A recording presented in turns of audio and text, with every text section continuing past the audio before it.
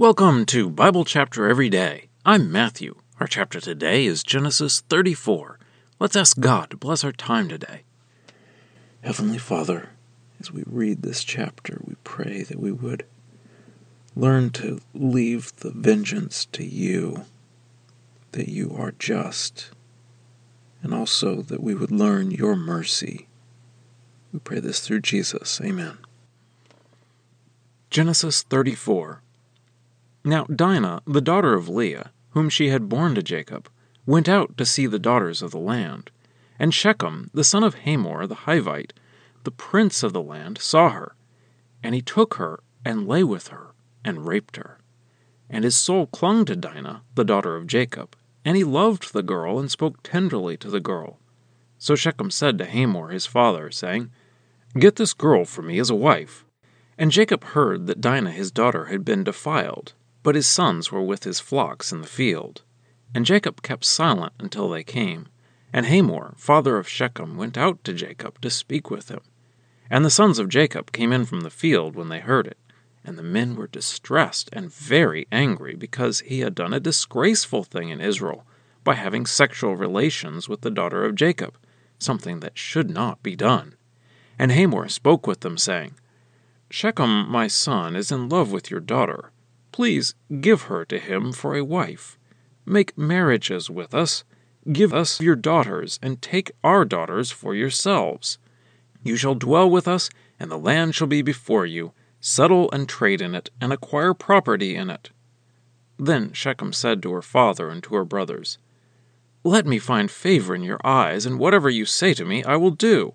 Make the bride price and gift as high as you like. I will give what you say to me, but give me the girl as a wife. Then the sons of Jacob answered Shechem and his father Hamor, speaking deceitfully, because he had defiled Dinah their sister. And they said to them, We cannot do this thing, to give our sister to a man who is uncircumcised, for that is a disgrace for us.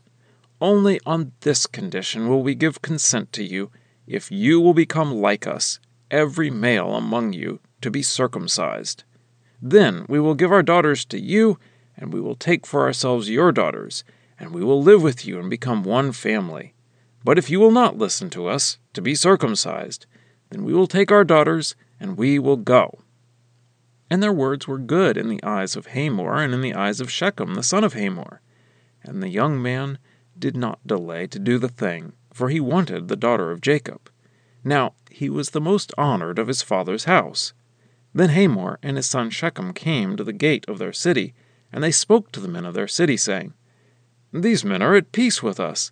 Let them dwell in the land, and let them trade in it. Now behold, the land is broad enough for them. Let us take their daughters as wives, and let us give our daughters to them.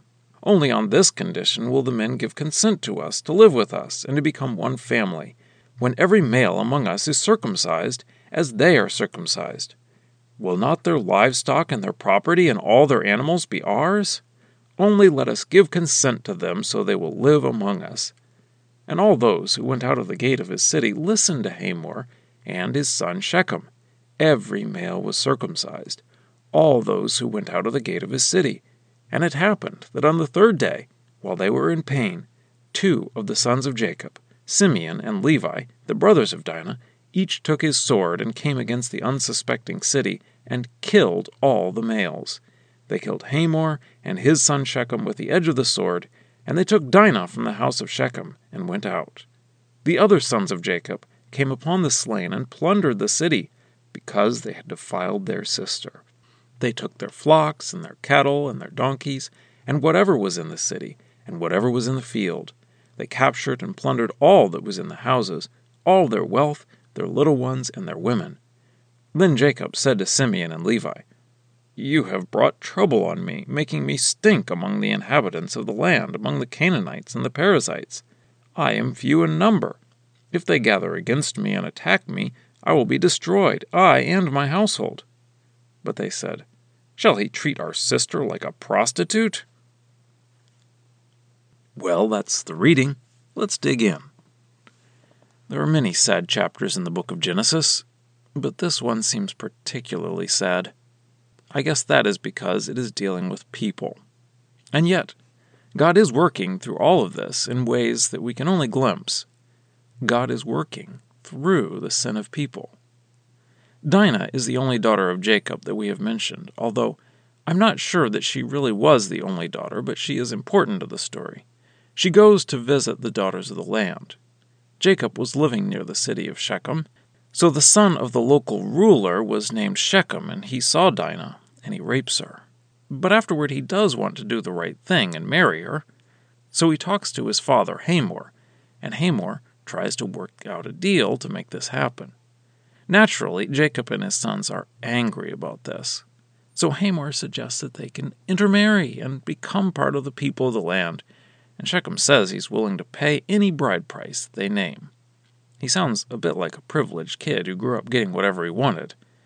So Dinah's brothers hatch this plan for revenge. They start out by saying that the problem is circumcision.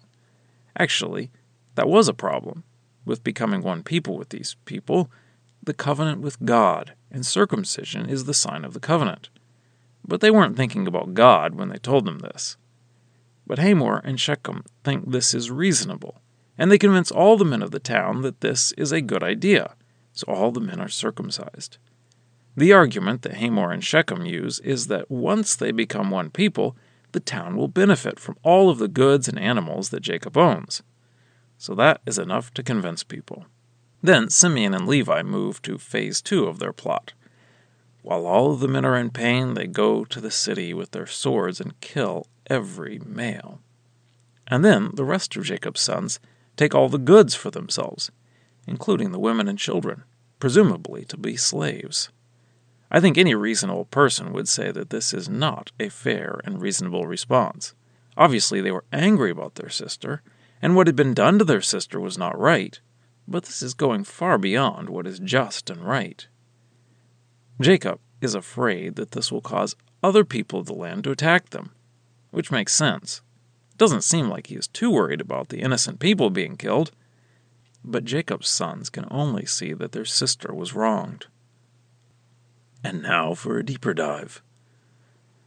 Over 20 years ago, some people attacked the United States by turning passenger planes into missiles and flying them into buildings, killing many civilians. We call this 9/11. This made the entire United States angry. So, the United States went to war with 2 different countries, wars that lasted many years. Recently, Hamas surprise attacked Israel and killed many civilians.